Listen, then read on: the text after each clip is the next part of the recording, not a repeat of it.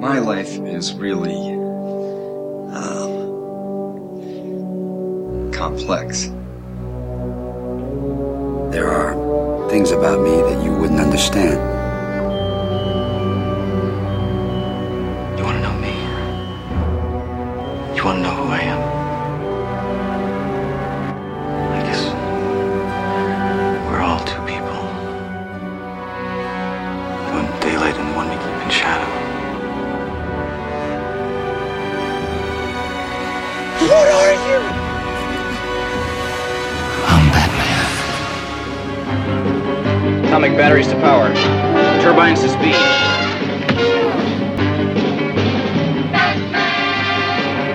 Welcome to Now Playing's Batman Movie Retrospective Series. Gentlemen, let's broaden our minds. Part of the Now Playing DC Comics movie series. Gives a feller a good feeling to know they're up there doing their job. With our all-star hosts, Jacob the Dark Knight. There's nothing to fear but fear itself. Stuart the Boy Reviewer. You look like a man who takes himself too seriously. Do you want my opinion? You need to lighten up. And the Clown Prince of Podcasting, Arnie. So when did the nut take over the nut house?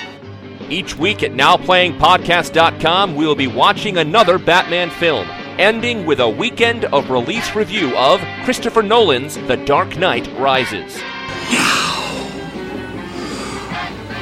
the real game begins. What are you protecting me from? Have you ever danced with a spoiler in the pale moonlight? This podcast will contain detailed plot spoilers and mild language. What do you suppose something like this does to a kid? Listener discretion is advised. Enough monkey business. We've got work to do. Monkey work. And here we go. Today, we're discussing Batman Begins, starring Christian Bale, Michael Caine, Liam Neeson, Katie Holmes, Gary Oldman, Cillian Murphy, and Morgan Freeman, directed by Christopher Nolan. I'm Arnie, co-host of Now Playing. You started out with Bale, and you kind of ended Arnold, and at some point there was a lisp. I don't know what that was. It was fantastic. Hey, at some point, Christian has a lisp, so I went with it. That's hard to do. I get laryngitis just listening to him. It's Stuart in L.A. This is Jacob. I've made myself more than just a man. I'm something else entirely. A podcasting host. Something else indeed. And we are back in Bats with Batman Begins after a foray into Spider-Man. And I love how our audience kind of bifurcated during this time. The Marvel folk were like, yes, we're back to Marvel. And the DC folk were like, when's Batman return?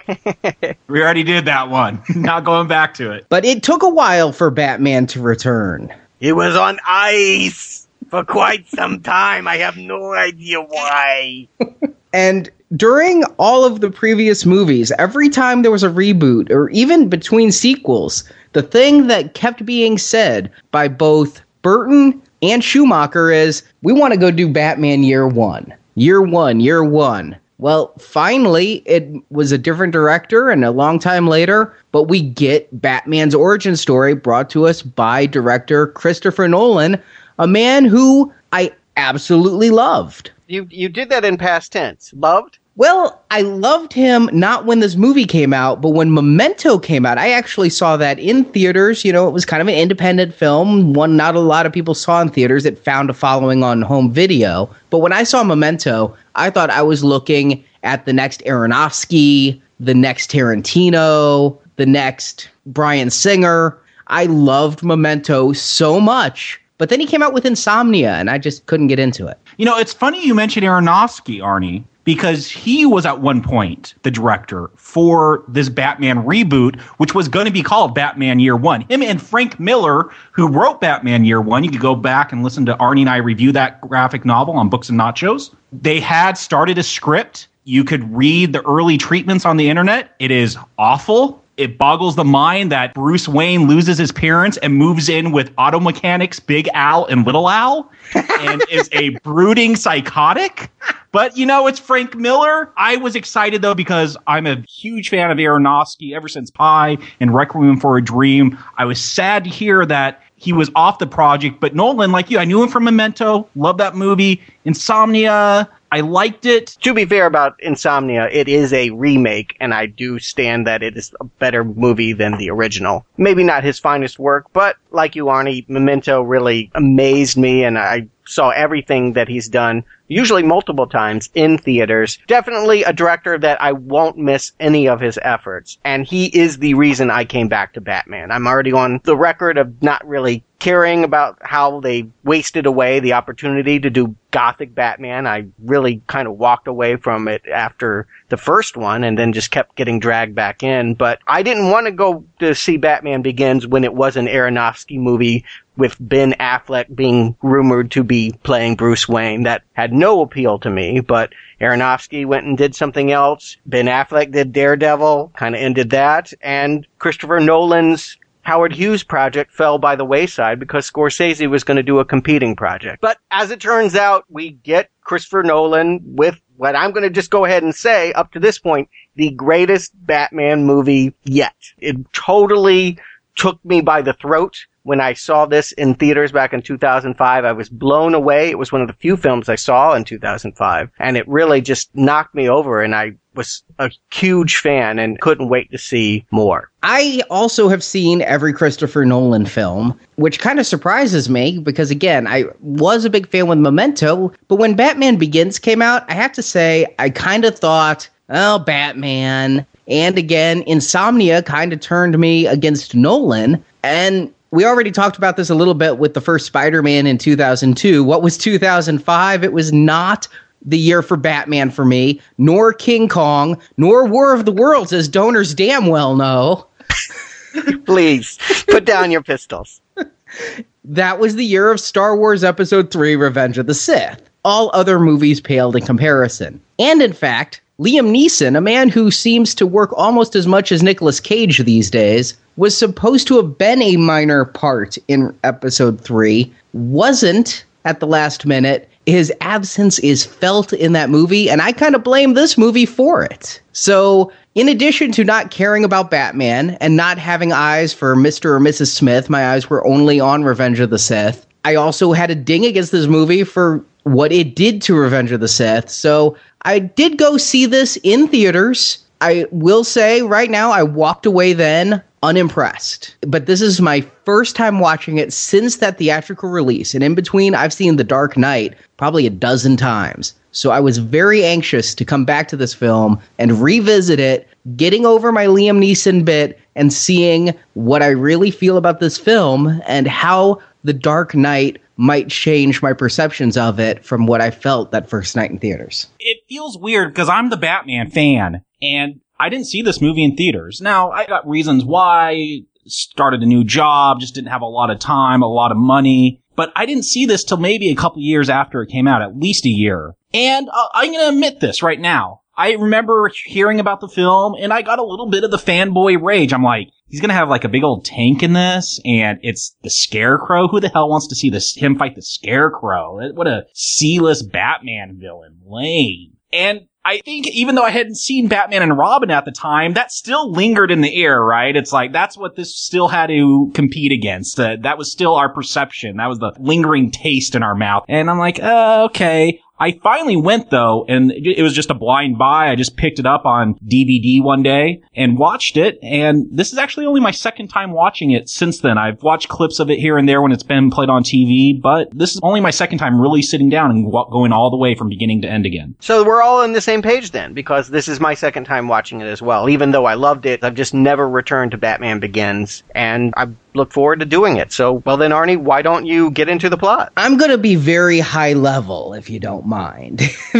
I did a first draft of this. It got so detailed. We're going to talk through it. So we will give the very, very Cliff Notes version. The Cliff Notes that would not get you a good essay in school version. As a young child, Bruce Wayne, playing with friend Rachel Dawes, falls into a hole on the grounds of Wayne Manor and is assaulted by frightened bats. This gives young Bruce a fear of bats, and when his parents take him to an opera where there are caped dancers on stage that remind him of bats, Bruce gets afraid and asks to leave. But outside the theater, Bruce's parents are mugged and killed, leading Bruce on a lifelong quest for revenge against all who do evil unto others. As an adult, Bruce traveled the world, living like a criminal and ending up in prison where he honed his fighting skills until he caught the eye of Ra's al Ghul, head of the League of Shadows, a secret society of ninjas who also serve to fight evil. Through his emissary, Dakar, Ra's al Ghul invites Bruce to join their league and puts him through great trials, as well as teaching him the skills of a ninja, how to fight, how to be invisible, how to use parlor tricks to intimidate.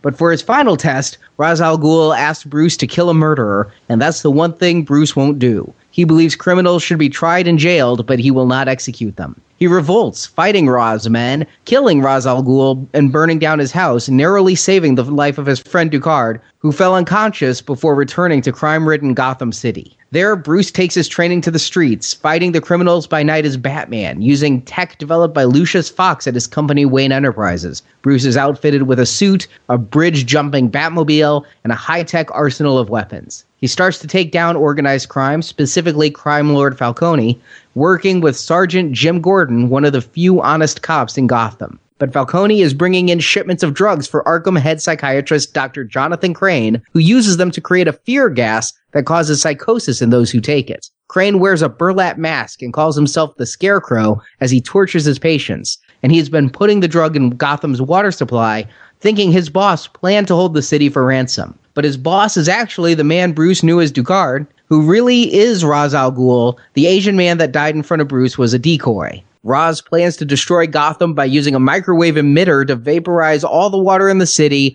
releasing the fear gas, and the inhabitants of Gotham City will panic and destroy the town. Batman stops Ra's, but Wayne Manor is burned down in the fighting, and Batman lives on to fight against crime, though not with girlfriend Rachel Dawes, who realizes that so long as Bruce is Batman, he can never be in a relationship. And like I say, we're going to get into that more, but when we did the Marvel movies, we often talked about the Marvel logo, and now I thought we should talk about the Marvel logo ripoff the DC uses. All right. We talked many times in all the podcasts about how they ripped off Superman and ripped off Superman 2. Well, now the tide is turned the other way. I will always call somebody who's ripping off somebody else out on it. I don't blame DC or Warner Brothers. Again, they were coming off of Batman and Robin from years ago, 2007, 8 years previous to this film. Marvel had leaps and bounds above them when it came to the screen, and so why not try to emulate some of that success? Sure, and they thought that they were going to have a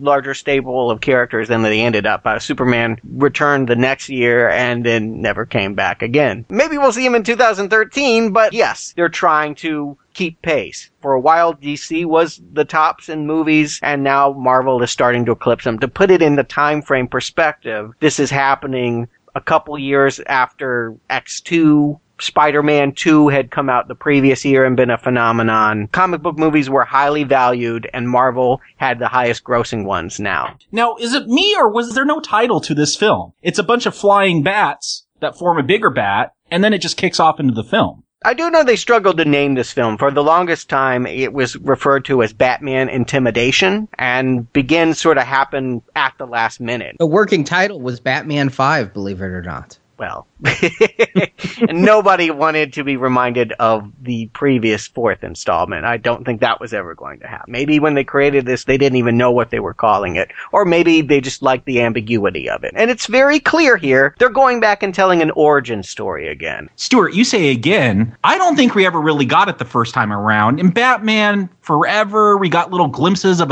one lone flying bat in a book at the Wayne's funeral. I don't think we ever got a proper origin story for this character. And the first 89 Batman, again, there's a few flashbacks, but they never really answered why is a billionaire obsessed with dressing like a bat and fighting crime. Even in the one with the psychologist, the hot psychologist, they never got into the psychology of Bruce Wayne. There was the cartoon. There was Mask of Phantasm. I feel like in this retrospective, I've seen it at least 3 times here. You know, I do feel like I'm oversaturated it. And much like I said in the Amazing Spider-Man podcast, I really didn't want to go back. That wasn't appealing to me. The idea of seeing the parents murdered again, the idea of him him learning how to be Batman again was not appealing in any form or fashion. It felt redundant. And what's funny is I remember when this movie came out, they didn't use the term reboot very publicly. Obviously now it was, but back then they were calling it a prequel. Keep in mind, biggest movie that year was Revenge of the Sith, a prequel. They were specifically calling this a prequel, a Batman origin story.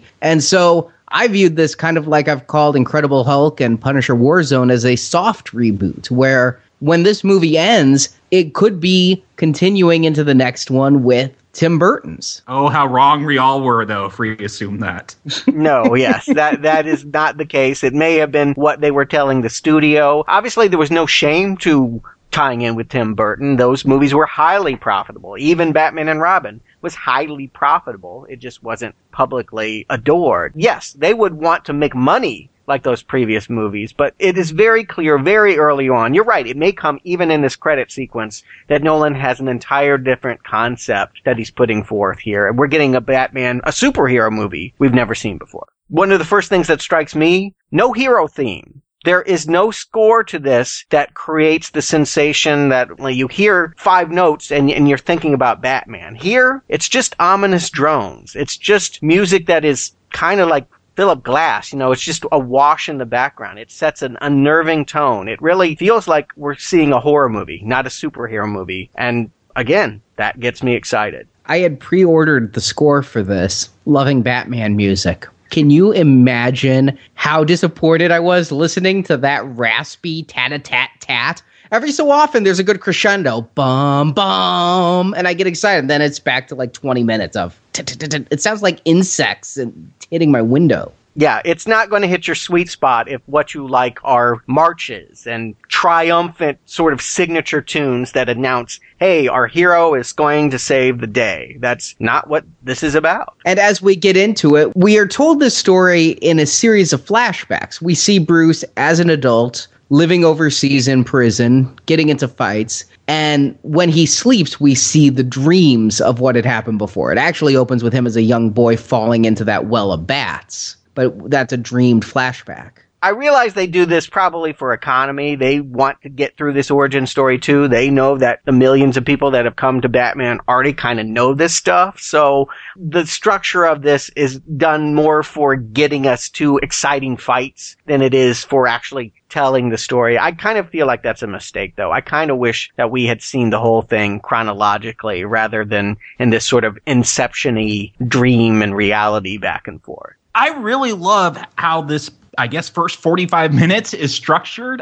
If you don't know who Bruce Wayne is, you walked off the street, never heard of Batman, I don't think you would know watching this that you're watching a superhero movie. This is a dude learning to become a ninja at the beginning of this film. There's nothing superhero-y about it. There's these dreams that are showing backstory, but man, it really gripped me. Yes, we all know his parents get shot, and it has been explored in the comics, the training he's gone through. Sam Hamm, who wrote Batman 89, he actually created the character Ducard in the comics, and he was this Parisian detective that trained Bruce how to be a detective. So there's always been this hinted at all this training that Batman went through. For me as a fan, it was neat actually seeing that on the screen. Not just his parents died and he decided to dress up as Bat, but now he's a globetrotter and he's going around the world learning all these fighting skills. I kind of liked the international feel to it. Batman is a creature of Gotham City. I can't take that away, but it was refreshing to see him out here learning the skills internationally. I, not being a Batman comic fan, didn't know much about this. Honestly, in the audience waiting for this movie, I do think I saw this opening weekend. So people behind us were telling each other who Ra's al Ghul was and ruined it for me. I'm like, okay, he's immortal. He's a bad guy. He was involved in the creation of Batman. So when all this started, I had that knowledge very fresh in my mind. But I was enjoying seeing this. But yeah, economy certainly comes to mind. It feels like this entire first half hour is a montage. Yes, and one in which emotionally I'm not feeling the pain. The consequence of cutting it up in this way is that we don't feel the fear that young Bruce does when he falls down that well, when his parents get shot. By the time we're processing what we're looking at, they've moved back and forth. Atmospheric, certainly. Downbeat, absolutely. But I didn't feel emotionally connected to the character for quite a while. And I do think that if they had done it chronologically, if we had seen the whole evolution from young boy to getting him to this prison rather than starting in the prison, I probably would like this opening a lot more. I'm there with you, mostly. I agree. I do not connect to this character, and I blame the editing style of this opening for it. But it's an irreparable harm to me for this character. I never come around to him.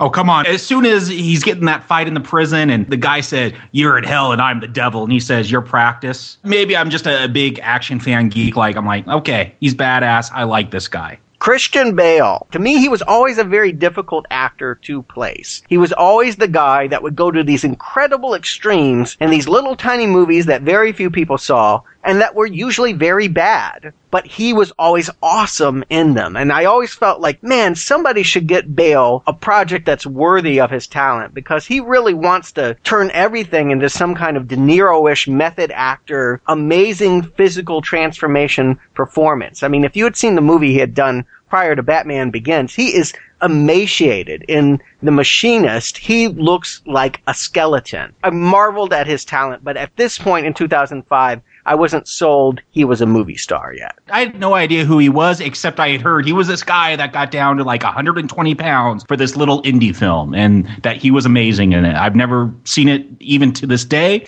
I don't recommend it. I knew him mostly for all the press he got in The Machinist before this, but I'd seen him in a bunch of stuff and could actually have placed him from Shaft, American Psycho, and even Reign of Fire. And I was like, this guy, I wasn't a big American Psycho fan. I couldn't get on board with everybody else with that. So coming in, I knew him, but I hadn't seen him in a damn thing I liked. Well, we're in the same place then, Arnie. That's exactly right. It's that, okay, I recognize he's talented, so why don't I care? And so it's an interesting place to come in. I know that Bale is going to give us his all, but is he right for Batman? Is this good casting? I'm unclear at the beginning of this movie. More importantly, is he one of those indie actors who's taking the paycheck to remain commercially viable while going off and doing his Machinist Part 2, or is he really committed to this role? True. That's the question that I had. And having now seen him in these Batman films and Terminator, I believe that no matter how crappily commercial the project, Terminator, which I recommended. Which you recommended. Which I recommended.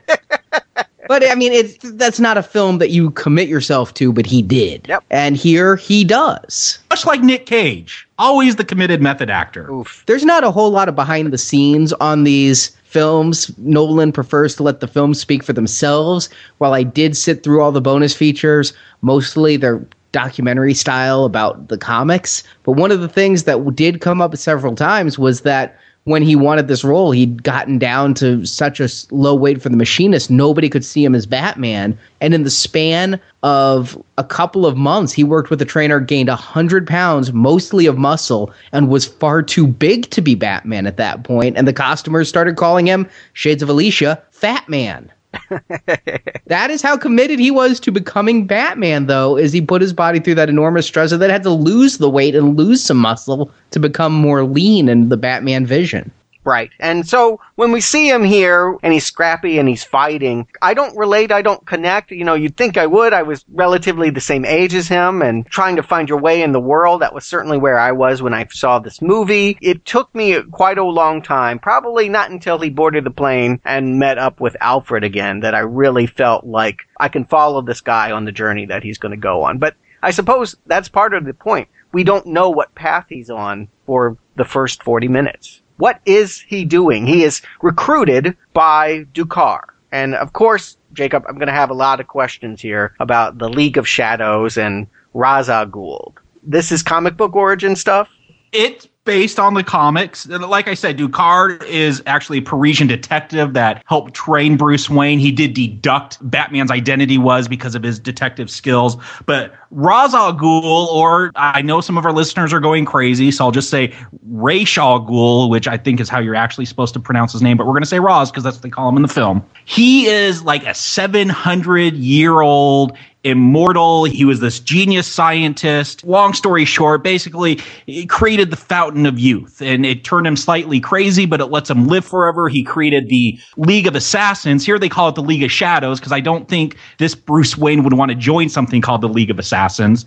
But he creates the League of Assassins, which basically ends up becoming this eco-terrorist group that wants to destroy the human population and start over, because he's grown such affection for the Earth, because that's the only thing he's seen over the 700 years. But he plays a big part in the Batman mythos. His daughter Talia ends up having a child with Bruce Wayne, who is now Batman's new Robin in the comics, Damian Wayne, 10-year-old ninja kid that was trained to be an assassin from his youth. But Ra's al Ghul, big part of the Batman mythos here. What I like, though, Nolan takes this 700-year-old immortal witch demon guy. He plays up the immortality thing. He shows up later, but it's not sorcery and magic. It's more deception, which is one of his key tricks that he talks about at the beginning of this film. Yeah, I appreciate that. I definitely appreciate Nolan's ability to find plausibility, really, in all his projects. I feel like even in maybe your least favorite Nolan movie, he is always straining to make sure that every plot detail, every character has a purpose,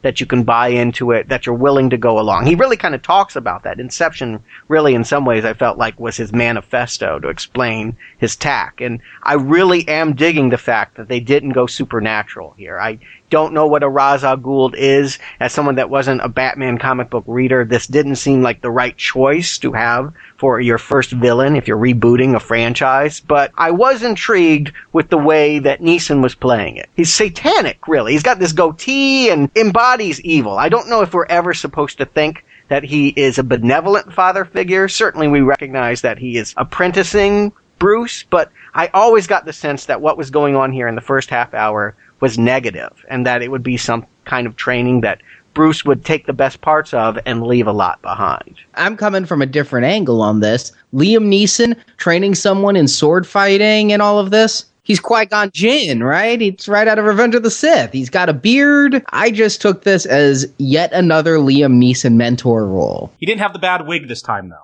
No, he did not have the bad wig. But this felt all very familiar to me with the Neeson. I did not get satanic off of him. If he's trying to play it in a way that you know he's actually duplicitous, I don't get that from his performance. I get him as the trainer, as the Jedi Knight teaching him. And in fact, throughout all of this opening, it felt so much like Nolan had a checklist. All right, he's got these blades on his glove. We got to explain where he gets them. Gets them from a ninja. Check.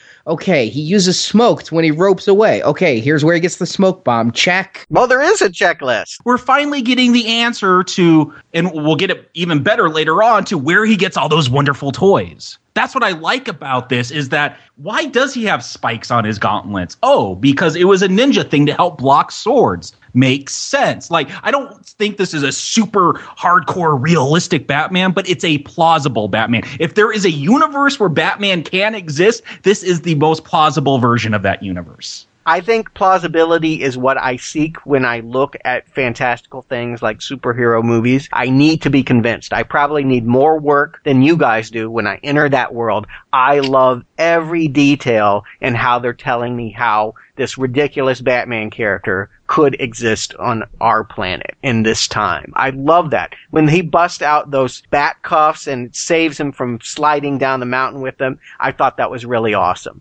To me, it didn't feel rote. I guess what you're saying is that by going down a list, it felt like there was no passion to revealing any of these surprises. But to me, I was delighted. See, yeah, I wasn't connecting to the characters. I was honestly reminded of Predator 2, where it was more about the tech than the people. Is that what Predator 2 was about?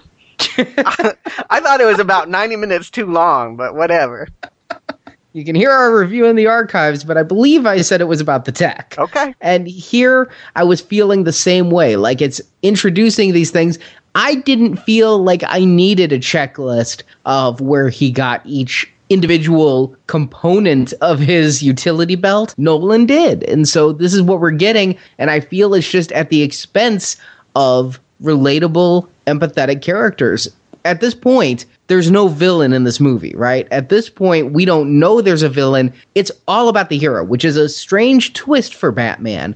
But that means you need to make me like the hero. And by not giving us anything new in this real origin story, by showing us the same things that, like you said, Stuart, that had been at least alluded to, if not outright shown in the past two films, the fall in the cave, the death of the parents, I'm not finding any way that I'm coming to like this character. See, Arnie, I'm surprised because I wasn't focusing that much on the tech. I noticed the spikes on the gauntlet and the smoke bombs. What I appreciated with this telling of the origin was the psychology. We get Ducard explaining you have to use fear, you have to use trickery.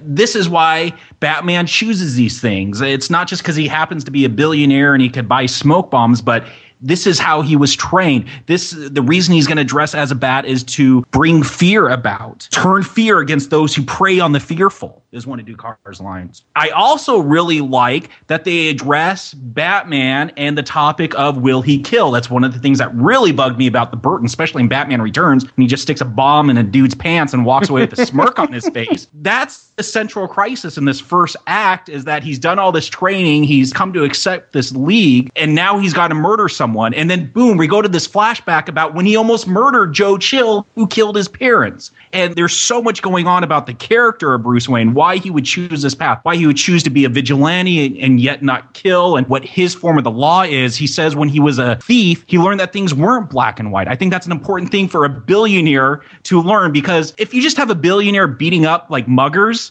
it's just a rich dude beating up the poor. I don't think there's a lot to like about that. So you have to create that depth that he sees that life isn't black and white. Whereas Ducard, yes, life is black and white. There are criminals and you kill them. This is so Star Wars. I mean, they wrap up the whole Star Wars saga in about 40 minutes here. You know, do you take this brash course to bring about good and kill people? Or do you take this lesser known, this gray path where you want justice, but it's not by extreme means? You know, do you go to the light side or the dark side, which the League of Shadows are? I mean, literally, the League of Shadows. They're dark. Yeah, Jacob, I want to be clear. It's not that I dislike this first 40 minutes. It's that because they arranged it non-chronologically, I don't know where my in is. I like it when I think about it in retrospect, when I process it and I think about that journey. And as you say, as a rich man wants to shoot Joe Chill, but learns when he becomes a poor man that he can be like him, that people are malleable by the situations they find themselves, that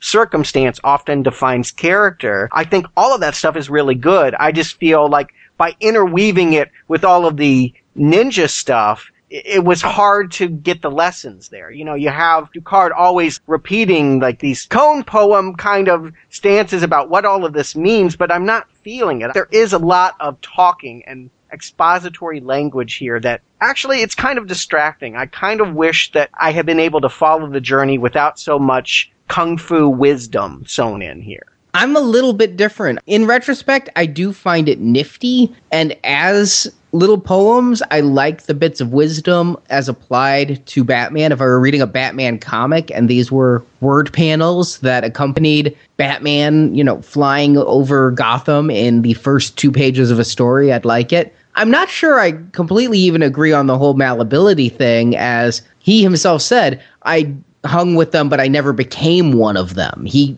stole from himself. He stole from Wayne Enterprises. So I didn't get that his entire interpretation of the malleability of criminals was there. And yeah, I'm having a hard time finding an in. And again, all montage. I think that is more damning than the non-chronological style in which it's told, is the fact that it doesn't slow down at all. Half hour in, we've not had a conversation. We've had voiceovers and training montages and orders barked. But what do I know about this guy? He's upset because he blames himself for his parents' death. That's what I know. And I care why? Because he's Batman. Okay, when does he become Batman? This is what my process is. I'm with you, Arnie. We're really on the same page. I think I'm liking it better, but I'm having the same problem. And I guess I'm having something that you guys aren't experiencing, which is maybe it was just my knowledge that I knew that Neeson had been cast as the bad guy. You know, I read movie stuff, so I had heard, oh yeah, Neeson's playing the bad guy. It was just presumed what was happening here was corruption. And that it was not surprising to me once Bruce is given the flower gas or whatever, and the Neeson devil eyes come out, and we see him really try to conquer his fear and then use that mastery to burn down the whole palace. I mean, what's your take on the fact that he ends up bringing down the League of Shadows. I don't think he takes down the League of Shadows, but is it somewhat hypocritical that he just said, no, I'm not going to kill this dude, and then he blows up a whole ninja dojo, and the fake Ra's al Ghul dies, and I'm sure some of those other ninjas may have died. I don't think there's consistency, but I guess I could write it off as this is Batman year one. Literally, this is him in training, becoming Batman. Why does he do it? Why does he decide that what he is learning and the lessons that are being taught here must be stopped and destroyed? Because Ducart comes straight out and says, Gotham's time has come. We're going to destroy it. And that's kind of his hometown. But not here. Yes, no, it's here. Oh, it's in these scenes? I guess I didn't get that whiff. He doesn't say he's going to destroy Gotham. Well, he says Gotham's time has come, and that the League of Shadows destroys corrupt societies. So I think, there's some logic you could put there. Oh, I think I really needed something a little bit more concrete here. It felt really out of left field. It's like you enlist in summer camp. You're like, okay, I'll learn the sailor's knot. I'll do this. I'll, get this badge and that badge. And then you go to the Eagle Scout ceremony and then you're like, burn it all down. Screw this place. I want out. It was a whiplash. I agree. I don't think that it's driven home enough that what he was doing is defending Gotham. What I took it as is just he wouldn't kill, yes. Which I understand is the Batman moral code. I think he reacts a little bit violently to it, but yes. I get that it's also he has to do this or they'll kill him for not finishing the ritual. Right. He was with every step of the way until they said, we have this corrupt guy in a cage. He needs to die. He is a murderer, and therefore you should murder him.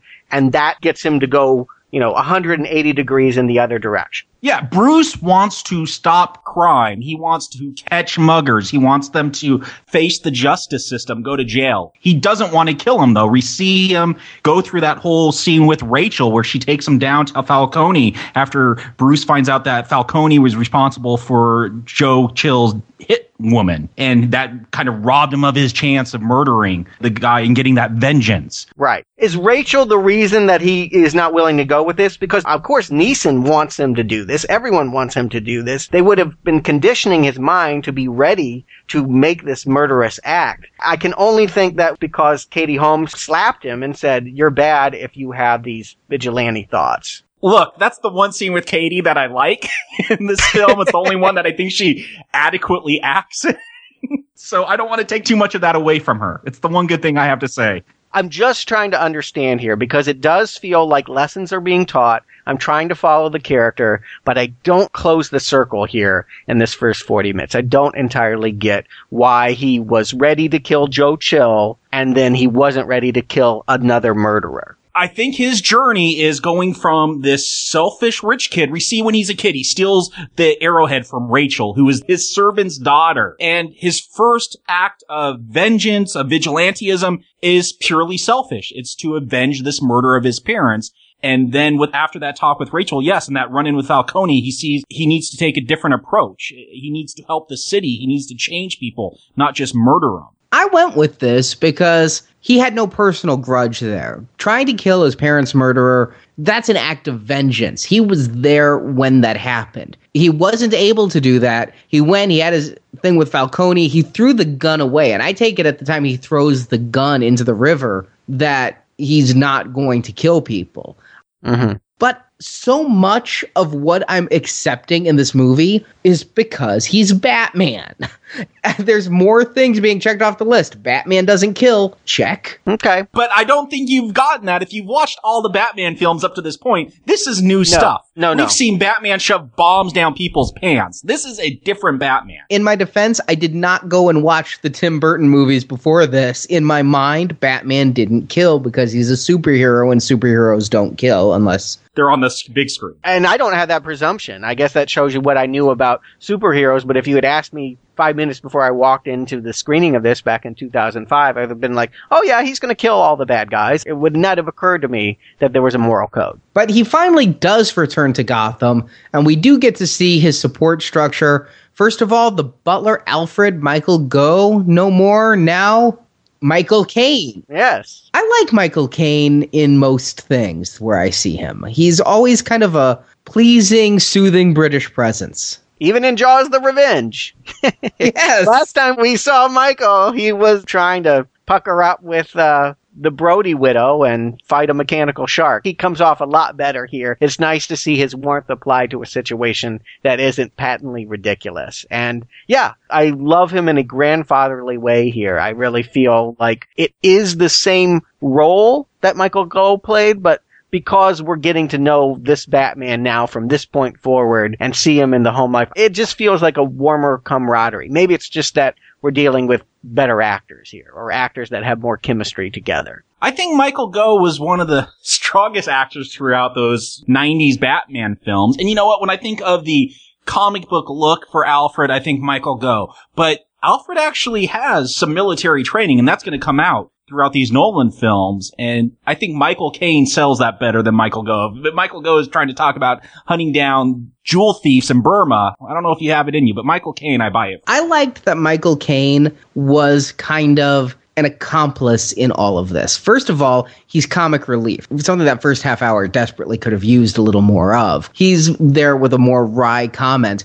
But second of all, he's there helping Bruce, helping place the orders, helping say things like, so you're going to have a mask so that they don't kill your loved ones like me, right? When he comes into the picture, I warm up a little bit, especially the way that he now owns everything Wayne did. And he's like, yeah, you can borrow the car. Yes. Funny is a big part of his appeal. And he also just brings something out of Bruce. In that scene on the plane, when he gets out of Bhutan or wherever he is and flies back to Gotham, I'm seeing him talk to Alfred, and the way that Bale is processing all that he's learned. He's basically repeating all the things that Liam had put in his head, but the way that he's processing it, his eyes and the looks and the way that they're kind of talking it out, I am completely convinced about the journey from this point. I don't need any more hooks. Alfred helps me understand why Bruce goes for it for the rest of the movie. My problems are over once he gets on the plane.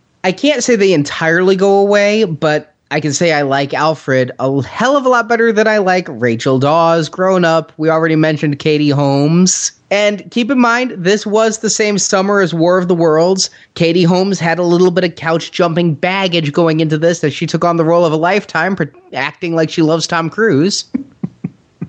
Look, she's the weakest part of this film for me. The first time I watched this, I had a physical reaction almost every time she's on the screen. I'm like, this sucks. Get her off. She's destroying this film. Watching it the second time, I guess I knew what I was in for, so she didn't bug me as much, but man, she really, really grated on me when I watched this the first time. Well, clearly she was cast for a demographic reason. Look at this cast. Most of them are old and British. They really have set up a cast that would not appeal to 20-somethings and teenagers. And this girl was on the OC, right? No.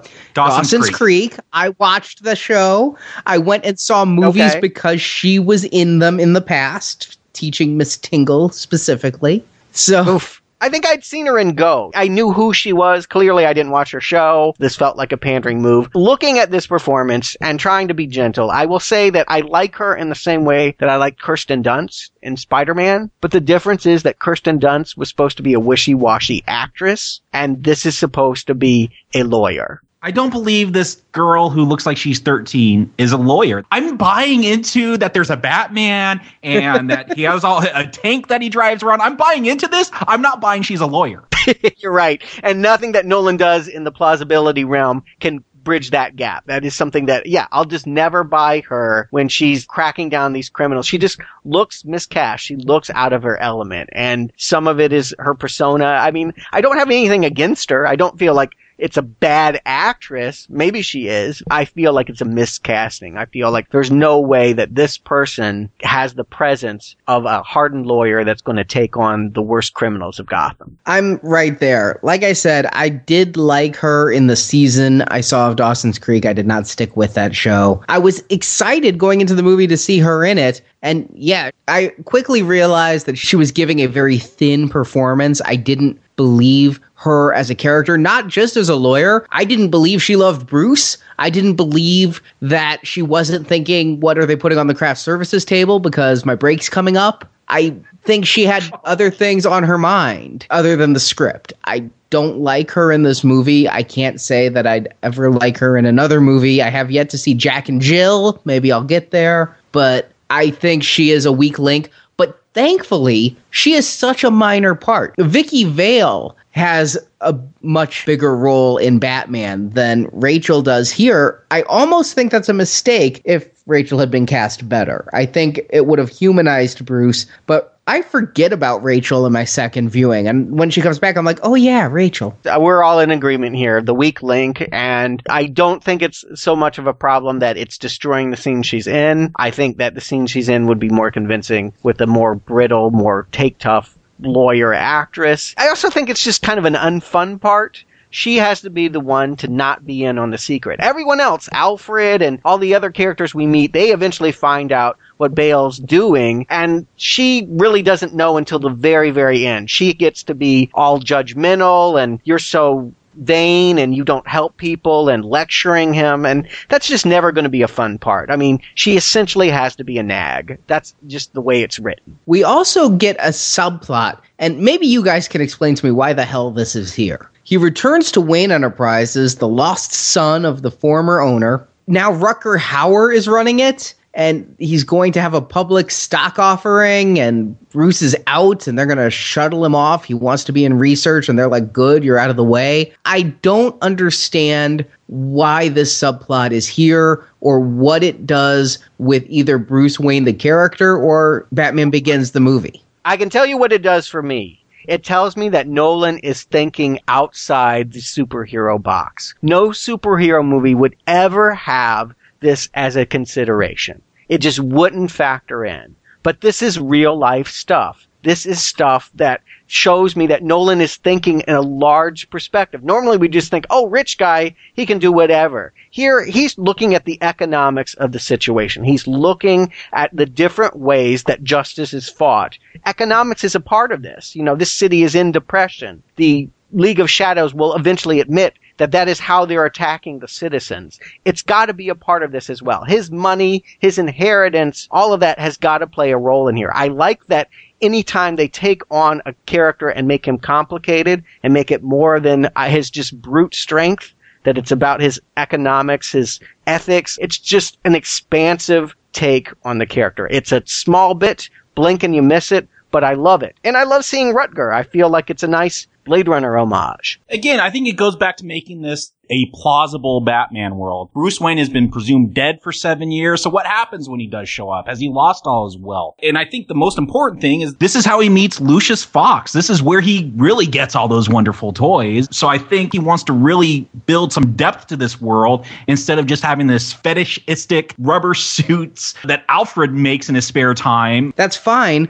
and you could have all of that without this Secret of My Success subplot. To me, it gives weight and credence to this world where normally most movies, you're right, would skip over this because it doesn't add anything to the base elements of a superhero movie. Why would you get into this? Why would you concern yourself with this kind of subplot? The reason is we're thinking bigger than those other movies are. And I gotta wonder, did Nolan have a sequel or a trilogy plan? Because there's so many elements here, and I think this is one of them. Him having some control of Wayne Enterprises, it's going to make him be able to do some key things in the next film. I wonder how far out Nolan was thinking. You know, one of the things Bruce's dad says at the beginning of this film, what happens when you fall, you get back up. Well, what's the third film that we're going to be reviewing? Dark Knight Rises. I wonder how far ahead Nolan was thinking, and he was setting things up in this first film that could pay off later. He might have been, but there was no planned trilogy. There was no, in the first film we do this, in the second film we do this, in the third film we do this. He and Goyer, back with us, David Goyer of Blade fame, of Ghost Rider fame, of Nick Fury, Agent of S.H.I.E.L.D. fame, here with his most respectable work, I dare say.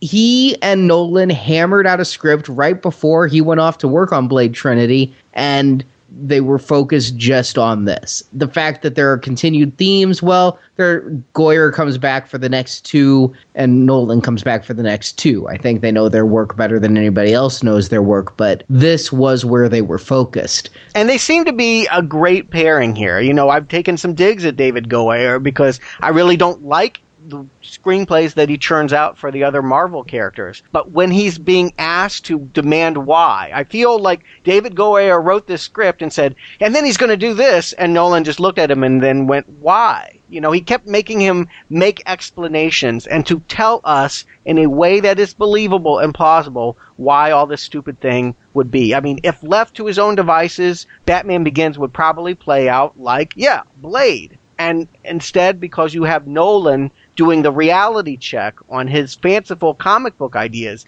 you have this perfect melding of superhero stuff and real world believability. I mean, this is the most realistic environment I've ever seen a superhero play inside of. I will say that, Stuart, in a previous show, I think it was one of the Blades, you said Goyer had his name on the script. The listeners came out in force and said, no, Goyer wrote this, and everybody knows Goyer wrote this. Well, in my research, Goyer and Nolan worked together on this, and then Goyer went away and made Blade Trinity. He was his directorial debut. And Nolan kept working on the script quite a bit. Nolan is a gifted writer and rewriter from what I've seen. And while Goyer's fingerprint may be here, I know I now have seen enough of Goyer's work to know he's not this good. He's really not this good. Well, that's what I'm saying. The way that their styles play off each other. What I'm saying is Nolan rewrote him. Yeah. Nolan fixed it. If it wasn't for Nolan, this could be right there with Ghost Rider Spirit of Vengeance. Nolan took some overall plot ideas, honed Goyer. The way you made it sound is that Nolan enabled Goyer to be better, whereas I'm thinking of Goyer's doing the broad strokes and then Nolan's coming in and creating something truly polished. Yeah, I'm trying to be a little bit more diplomatic about what Goyer brings to the plate because I don't think much of it, but I recognize that you need a comic book expert, and I think he brings that. But yes, Nolan is what makes this great. And Stuart, you say Goyer's the comic book expert. That's what I enjoy, especially with this more than his Marvel stuff, because I'm just more familiar with the Batman mythos.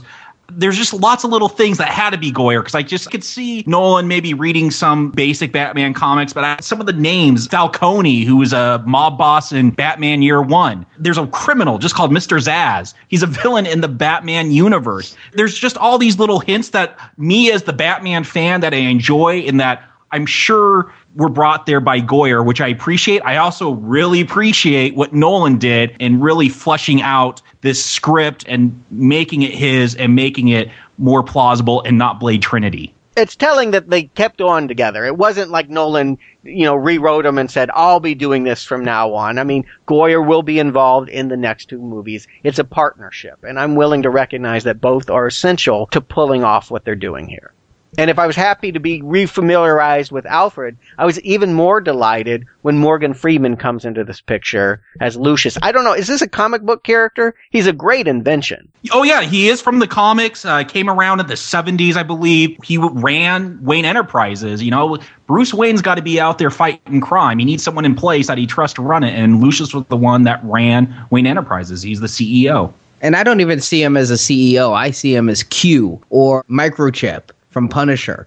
That's what I saw him as here. And I mean, it does make sense that Bruce Wayne can't be everything. Super tech genius and skilled fighter. And when would he have the time to create these inventions? I do like it as it adds plausibility. I like Morgan Freeman in everything. It doesn't matter how bad the movie, Morgan Freeman is good in it. Yeah, Morgan makes it better. I'll give you that. I don't know that I've loved him in everything or if I've even seen half of what he does. He's very prolific, but I was so delighted. This is a character that could seem redundant. He is fulfilling in many ways the same thing that Michael Caine is doing, and they're the same age and kind of giving the same kind of wisdom advice. They're both comedic roles, and they're both played in the same dry, droll way, but I love both of them. I wouldn't cut one for the other at all. I feel like you need both. I really start to understand that the identity that's being created here, I think one of the revolutionary ideas about this Batman is that Batman is a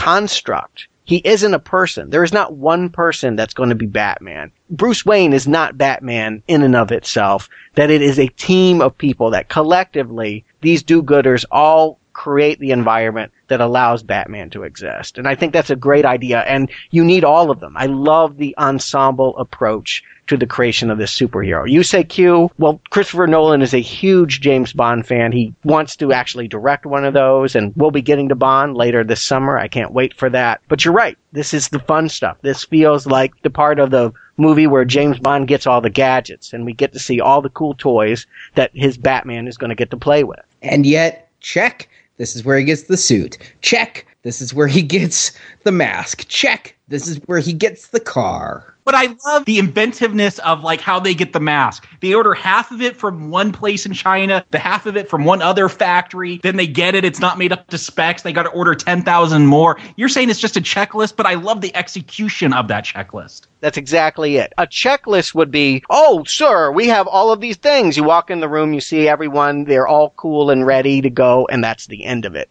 That is a checklist. Here it is. Here's everything you're going to use. Here's the menu. Here it really is watching them figure it out, piece together, with comedy, with turns you wouldn't expect. Exactly. Well, the cowl came, but the graphite's wrong and it's smashed. So, yeah, we have to order 10,000 more. We have to buy in bulk in order for no one to raise suspicions. And, you know, Bruce gets in there with, at least we're getting a discount. I mean, I was laughing a lot during this stuff. This stuff is fun. I absolutely love this at this point. It's sad to me to hear that you're not getting into the movie at this point. I understand the first part. I don't understand why you wouldn't be having a good time now. Maybe because I'm not a Batman fan. I like Batman. I've liked some Batman movies a whole bunch. But at this point, I'm not going to geek out over the latest, greatest Batmobile. But there are things I'm liking here. You mentioned trading Alfred for Lucius and the two. What this movie, watching it right after the Spider-Man series, has shown me is how much that I like that Batman has a support structure here. He's not doing it all alone. In the first two Spider-Man films, Peter is 100% alone. He has to do everything himself. And it raised the questions. Where'd he get the suit? Where does he find the time? I like that there are characters for Bruce to talk to and to vocalize his motivations and his thinking. When Alfred says, "Why bats?" Because I'm frightened of bats. My enemies should share my fear. I like that it provides a mechanism for him to have dialogue, which a lot of films are lacking, and we have to just get through other means, either voiceover or something. I'm enjoying that technique, but I'm still just not clicking with the character. I feel like it's just too niche for the Bat fans, and for someone who likes superhero movies but doesn't get giddy over a Batarang, I'm just left a little cold.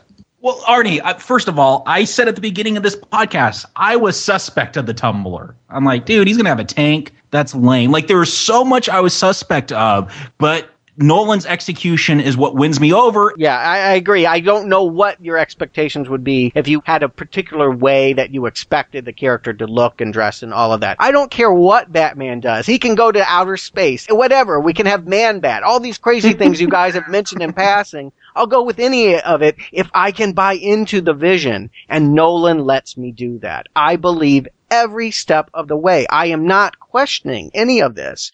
And that's key for me, because so often I am the skeptic when it comes to superhero origin. Part of the problem for me is at this point, we're an hour or more into the movie, and I feel like I'm on a really long drive, and I don't know where I'm going.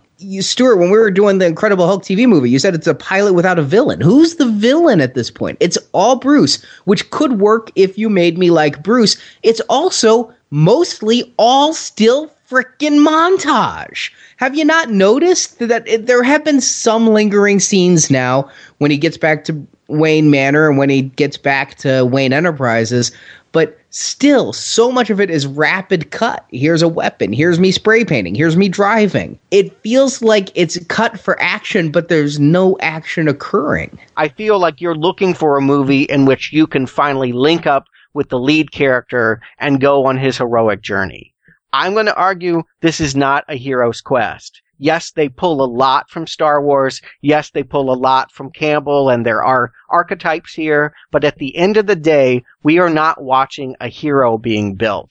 We are watching a social construct. We are watching several people figure out how to manipulate fear to fight back at their enemy. And it has an expansive quality. It's what I love about this, is the fact that it feels more like The Godfather than it does Superman. I mean, it is about all of the players. It is about the epic proportions. And it is about, yes, all these little scenes and all of these different things that are going on are all linking together. I mean, to me, it's just a style that was very popular at the time. There were a lot of what I would call ensemble movies like Traffic and Babel, you know, just where there's 40 people and they're all playing a part, and that the star really is the ideas. I feel like that's what's happening with Batman Begins. If you don't like what Bale is doing, well, okay, there's plenty of other characters to hook you and keep you on this story. But I guess none of the characters are having any kind of arc that's hooking me. I'm watching characters, I'm enjoying performances, but it's so much all at arm's length. You say we're watching the creation of a construct, it still hasn't told me why I care. You know, Arnie, I'm kind of surprised that this is still your take after you've read Batman Year One. And I know you didn't like that one as much as Dark Knight Returns, but that was still the first year of Batman, and it was very much told in montages. Here's a date. Here's Batman, and here's Selina Kyle, and here's a mob boss, and here's Jim Gordon. And it was just, I never knew where that story was going until almost the very end. And I thought that was a great tale, and I'm getting that same vibe, even though this is very different than the story told in Batman Year One. I'm still getting that same vibe that I like so much. I guess the difference is in Batman Year One, I didn't like Batman at all in that, if you recall. What I liked in that was Commissioner Gordon. Well, not quite Commissioner yet. Okay, Lieutenant Gordon was he, or was he Sergeant Gordon? Well, he's Sergeant in this movie. I can't remember what it was in that comic. It's been a few weeks. But Gordon was the story I really liked in Batman Year One. So is that going to be my hook into Batman Begins? It should. Gary freaking Oldman. He's awesome here. This was a turning point. I gotta say, Gary Oldman at this point had become that old ham you didn't want in your movie. You know, he had done way too many slick Hollywood paycheck roles where he was just walking through overacting as a baddie. I cringed at the thought of him doing another performance like he did in The Professional or something like that. When I heard he was in this movie, I was literally worried that he was going to be one of the villains. I couldn't believe he wasn't one of the villains. I heard he was in this movie, and I walked out of the theater going, where was Oldman? Who was he? I knew him from The Professional and Dracula. Ugh. True Romance, Fifth Element. These are the films that I think of when I think of him. I think before this, maybe the last time I'd seen him was Hannibal, and I'd never really seen him give such an understated performance. I watched this entire movie not knowing he was Gordon. I found out the next day. Wow. I love that. And it's easy to see why you'd make that confusion. It is such an anti-Oldman performance. It's kind of how I think of him now with Tinker Tailor Soldier Spy. But who he was in the 90s to play the character this way is radical. And yet I am still engaged. I love this Gordon. I'd never cared about the one from the Burton Schumacher years. But this guy, he hooks you. He certainly feels like the most realistic character out of all this. You know, everybody says Nolan's universe is real, and I agree with what Jacob said. It's a heightened reality at best. But this character feels to me like a cop who's just trying to get by and do the best he can. You know, the good cop archetype. And yeah, he does really do well in this role. Unfortunately, I don't feel like he's given a whole lot to do in this role. I disagree. I think that his camaraderie with Batman is one of the most satisfying arcs in this. You know, it starts really in the childhood years. He's the one to comfort little Bruce when the parents are shot. Hate that. We forget about him for a long time. You hate it, but I think you needed to get him in there. And it's why he is sought out later when Bruce comes back. He's looking for honest cops. He goes looking for one that he recognizes. Here he is. He's still an honest cop, even though his partner's trying to get him onto the grift. No, but, you know, it starts at gunpoint. You know, it starts with Batman breaking in and holding him at gunpoint and him shooting back. And by the end of it, he's driving the Batmobile. I really like the fact that they build the symbol together and that they're partners. Who needs to bring in Robin when you got a Gordon this good? That's the whole point of Batman Year One. It's Batman trying to get Gordon on his side, the one honest cop. So I like that they play that. There's the great line in here. Now we're two. And Stuart, you said that this is about a construct. It's not just about Batman, but almost an army of Batman. People to change Gotham, which, again, we'll actually see an army of Batman in the next film. But I think that line right there in the Gordon-Batman relationship really ties it together, that this isn't Batman, this isn't him brooding and trying to change things by himself. He's trying to inspire people one by one, and that's what he's doing. He wants to build an army to fight corruption. Yeah, this is bigger than a man. We're often told that this is something bigger than a hero. It can't be about one person. It is a project larger in scope, and that Wayne is the focal point, but he is not all of it. And I like that the architecture of the city kind of supports that idea. You know, if you want to ever make a movie that I'm just going to fall in love with, you make a story that tells a history about a place. You know, a movie like Chinatown, or even like a silly movie like The Warriors that was all about New York and using the subways. I love a movie that really explores the geography and how a city works. And even if you had no sound and heard none of the dialogue, you would understand all these relationships just by the way they're positioned. Gordon, as you say, he's caught in the middle. He lives in this apartment where there's stairs going up and down, but he doesn't have a view of the skyline. And Wayne Enterprises is at the center of the city, and the criminals, they're down in the lower depths. And I love the way that everything is just told so visually here. I feel like I understand the characters and go with them, even when they're not talking, because of the way Nolan shoots this. Gotham is as much of a character in this film, and I think in Nolan's vision, just as much as any of the other characters. I mean, there's so much talk about Gotham and the soul and the heart of Gotham. Absolutely. I just love that. I mean, I love movies that are about a location, and I feel like maybe that's why I'm clicking with it more than you, Arnie, is that you're trying to understand a person. I'm trying to get into a place, and I was living in Chicago when I saw this. I've never seen the city shot better than in this movie. The way that they use the locations for Gotham, I always thought of Gotham as being a version of Manhattan, but knowing Chicago so well and seeing how they placed the camera and reinvented it and used CGI, it's a wonderful vision. I'm going to be sad because I know they didn't shoot the third movie there, but seeing this and The Dark Knight, I really feel like Chicago has never looked better in the movies, or maybe even in real life. I agree completely. I go to Chicago very regularly, and the streets on which the chases occur are streets that I drive on many times a year and recognize, and now when I drive on those streets, I always think of, well, The Dark Knight. But yeah. Same streets. But I do like the art design. Schumacher's was okay, but I think this is up there with Burton's for a vision of Gotham City, and we get to see it looking better even in the daylight. I do like how they have made Wayne Enterprises part of the city and all of that. It takes a while to get to the point of it, but they are setting up a whole lot for this ending that when it comes, I almost feel like on the second viewing, I was able to appreciate a lot more of the setup, knowing where it was going. Whereas the first time, I'm like, who really gives a crap about the waterworks? Why are you explaining this to little young Bruce in these opening scenes? I don't care about that kind of minutia. I guess that's my problem, is this is a film that I feel it's too into minutia in a way that's, again, not clicking with me. It's treating it as an adult. This is the first superhero movie where I feel like it's not made for teenagers. It's definitely not made for children. I was actually kind of mortified when I saw it in the theater and there were 4-year-olds around me, and later when the fear gas comes out, I wanted to cover their eyes. They were like whimpering. I'm like, I know, please leave. There must be something more pleasant in another theater. I feel like this is the movie for us in this age. I mentioned this before, that, you know, we grew up on 60s Batman, and that was us as children. We totally related, and as teenagers, we got Burton. That was a very teenage sensibility. I love the fact that this is an adult Gotham with adult problems that aren't easily solved, that have multiple ramifications and a moral ambiguity. I think it's brilliant. I can enjoy films aimed at adults, but again, I don't think a film made for an adult needs to, by definition, not be entertaining. And I feel like adult films often have complex emotional relationships to which you can relate and have themes. Here, again, I'm not finding a relatable character.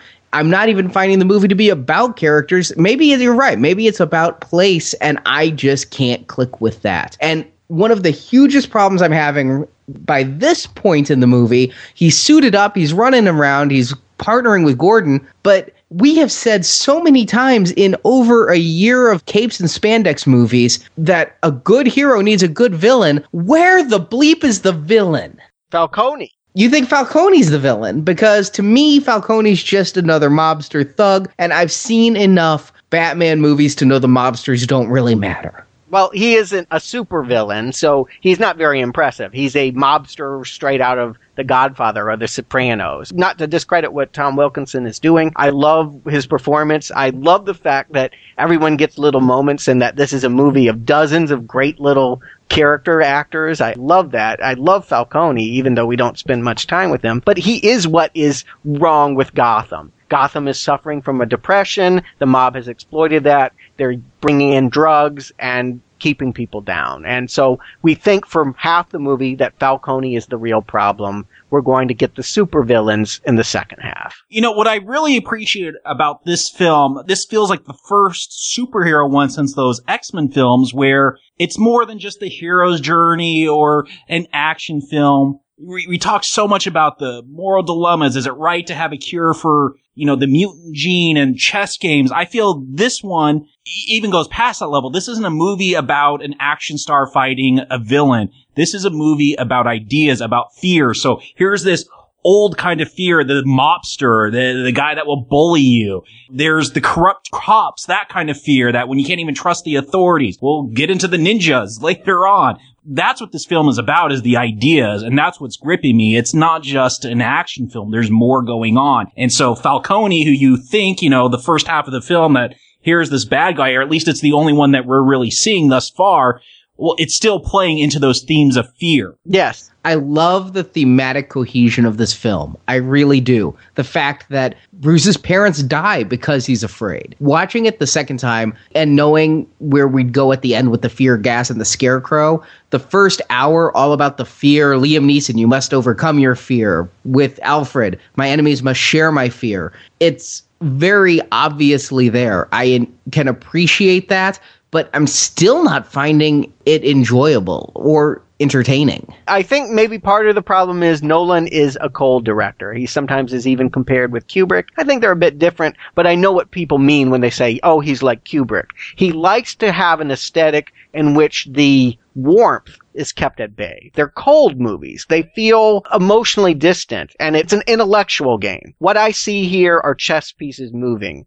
I don't feel like I'm at a party. I think we had the same conversation actually during Inception. So yeah, it's just a personal touch. It's a style. It's something that I tend to gravitate to, but recognize that many people want less of in their entertainment. And during Inception, a film I've seen again multiple times since our review, I'm connecting with DiCaprio's family issues. I'm connecting with Juno in there. And here, I'm just not connecting with anyone. I do find renewed hope when Cillian Murphy walks on screen. Here's an actor who I love. Oh, really? Yeah. Why? He always engages me. I've seen him in only a handful of things. The Batman films. He came to my notice in 28 Days Later. Yeah. That's all I know him from. We have it in Inception. We talked about him in Tron.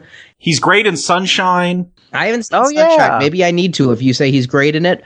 But he's great. I'll say that. This guy always grabs my attention. He has this demeanor that's intense and a little creepy. I think he works better as a bad guy than as a hero in 28 Days Later. But when he comes in and he's the Scarecrow, I'm like, all right, Cillian Murphy, this is an actor who I was excited to see. And one who I, again, feel is kind of underused. He's a lackey. I like that, though. I like that every time you think you meet a bad guy, there's someone behind it. I think that's true to life. I think that things are circumstantial, and that while you might be a big fish in this circumstance, there's always something bigger. He's the one that breaks the news that there's something bigger than Falcone. Falcone has been such a tough guy until he sits down with Dr. Crane, and Crane's like, yeah, well, my boss is coming to town. And you can see in Falcone's face, he's like, oh, crap. All of a sudden, he's got fear. We didn't know this guy could be intimidated, but there's always something larger looming in the distance. There's always something that can get to these villains. I agree. It would be more fun to watch Scarecrow bloom and become maybe the villain of the picture. It might be fun from a visceral standpoint, but it's in keeping with the theme that, yes, there is a bigger bad than Scarecrow. I'm so glad they didn't go with a full-on Scarecrow movie. And that's kind of what I was expecting, knowing that the Scarecrow was in it. And I'm like, okay, that's going to be the bad guy. I'm so glad they didn't. Again, Scarecrow, dude that dresses up as a scarecrow and shoots fear gas. I like what Nolan did. He takes these kind of silly comic book ideas, which I enjoy. I like those aspects of Batman and Robin, you know, the whole ice skating rink fight. But he makes them more plausible. So he really tones down the character. This is almost, you could say, Scarecrow year one, because he's not really this crazy scarecrow. He's using this gas. He's turning people crazy. He hasn't gone full on crazy yet here, which I like.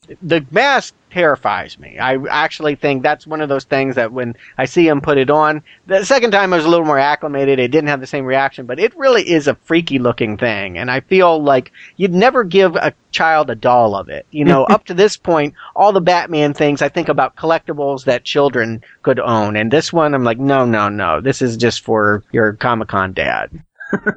I wasn't freaked out by it, but a psychologist putting on this giant burlap sack like that, maybe I'm the only one who knows Nightbreed so well I can quote it, but yes. It took me right back to David Cronenberg and Nightbreed. I hadn't thought about it, but I see it now. Yeah, okay. It'd be an interesting comparative. But yes, the idea of a creepy psychologist is good, and one that puts on a mask, even better. You know, they always want to make the masked villains like war machine makers or something in these movies, but I like the idea of someone that gets into your head much better. This is about intimidation, and what better villain to have than a therapist? And again, Cillian Murphy, if you're going to have a creepy guy who's not going to be the one who can beat you up, but he's going to get at you psychologically, I think he's perfectly cast for this. Strangely, he was up for Batman. Whoa. And then when they got Christian Bale, Nolan just liked him so much, we're keeping you in some capacity. Yeah, I think there's something about his eyes. There's just something a little bit crazy in there. Yeah, I agree. They're very big, and yeah, they look innocent, and yet there is something else going on there. And maybe it's just the movies we've seen him in. Maybe he's done romantic comedies, and we think he's the most charming bloke of all, but I agree. He doesn't speak to me as a Batman. He speaks to me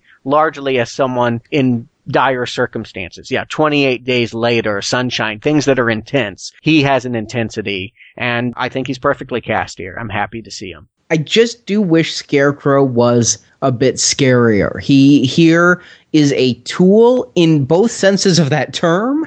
He is a tool for Ra's al Ghul to be, is he flushing the drugs to get it in the water supply? I don't know how it's getting in the water supply, but he's poisoning all the water. There should be a processing plant. I must admit, it would be upsetting to think that anybody could just open up a pipe and pour something in and we're all going to drink it. But we don't know much about this particular toxin, this blue flower. Maybe it has properties that allow it to do it. I'll give it this. They've done so much in the plausibility realm that I'm not going to question this. And as a villain, Scarecrow, he's useful, but he just never elevates, because by the time he would start being truly dangerous, he's completely overshadowed by the return of Ducard. Sure. And we all knew this was coming, right? I mean, I feel like this was a bad surprise. You don't catch Liam Neeson in a role like this and then get rid of him in the first 30 minutes. He was going to come back. I knew he was the villain. I always saw him as a villainous character, and I knew that because Scarecrow was using this gas that was just like that burning flower that affected Bruce back in Bhutan, I knew that this had to be the arrangement. The boss that was coming had to be Neeson. It was just a given to me. I knew that the first time also. I don't think that's the surprise. He's not killed when the dojo is blown up. Bruce saves him. I don't think the flower's the surprise, the drug. That's obviously what this is. I think the surprise is that Ducard is actually Ra's al Ghul. I expect it to be Ken Watanabe, because knowing Ra's al Ghul, his deal is coming back from the dead. We saw him die. I didn't expect that to be a decoy. So for me, yes, I knew Neeson was coming back, but Nolan still managed to pull a surprise on me at least. Say, nope, this is actually Ra's al Ghul. The other one was decoy, which is great too, because Ducard, Neeson, Ra's al Ghul, whatever we're calling him, he talks all about deception and parlor tricks, and he pulled one himself. I like the layers there, the consistency that Nolan brings to this film. I think you're right. That is the surprise. I knew he was coming back. I didn't realize that he was the big guy all along. I didn't realize that Ken Watanabe was the proxy. That was not my expectation. And that when he comes back and Bruce is introduced at his birthday party to Ra's al Ghul, and it's just another Asian guy we don't even recognize, and there's that beat. It's very confusing, and then we see the crowd parts and there's Neeson, and I'm like, that is a nice moment. And this is where I'm like, all right, we're finally going to get it, right? He does have a bit of a fight. The house is burned down and that bit of symmetry. But this is where I feel like the movie should finally get my blood pumping. I'm not really connecting to the characters, but at least it's going to end with some rousing action. Because I got to say, I mentioned the set design, but this film is gorgeous. It's gorgeously shot. It's gorgeously cut. This movie is just a beauty to behold in so many ways, but I was waiting to see that beauty applied to some big action. We'd had some minor scenes. I was ready for the big thing here. And again, I was watching a lot of action, but I was never excited by it. It's funny you say you want action. Usually I'm there. I like a good action film. But right before this whole Ra's al Ghul burning down the house and the fight scene, I like the tension. I like the themes where Bruce has to assassinate the Wayne family name. He has to kill it. He has to truly embrace being Batman and decide Gotham is bigger than his name. So he's a total dick to everyone at his 30th birthday party, calls them names, kicks them all out. And right before that, we had Alfred saying, please don't do this to the Wayne name. And Bruce does it. That's how committed he is to fixing Gotham, to solving crime, to changing the city. So it's nice to get that fight. But I'm just drawn in by these scenes and how consistent Nolan is with the themes of this film, that Bruce has to make a decision. Is he going to be Bruce Wayne? Is he going to live the high life? We see him earlier walking into a hotel and the girls go swimming and he just buys the hotel so they're allowed to go swimming. Is he really this playboy or is he this crime fighter? Can he have both? And through a lot of this film, he thinks he can. He could have Rachel and he could fight crime. And he's got to learn that if he's going to be committed to being Batman, to fixing Gotham, that he's going to have to give something up. He's going to have to make a sacrifice. And that's the Spider-Man thing, too, that we've talked about a few weeks ago. I mentioned in our Batman 89 podcast that I was thinking at that time Michael Keaton was my favorite Batman. Here, I don't like what Bale does as Batman. I hate the voice. I hate the voice. But I love him when he's pretending to be Bruce Wayne. I love him jumping in the pool with the two supermodels. He is the best Bruce Wayne of them all. It feels in some ways like a replay of American Psycho. Like I think of that movie and he's executing people while singing Huey Lewis in the news.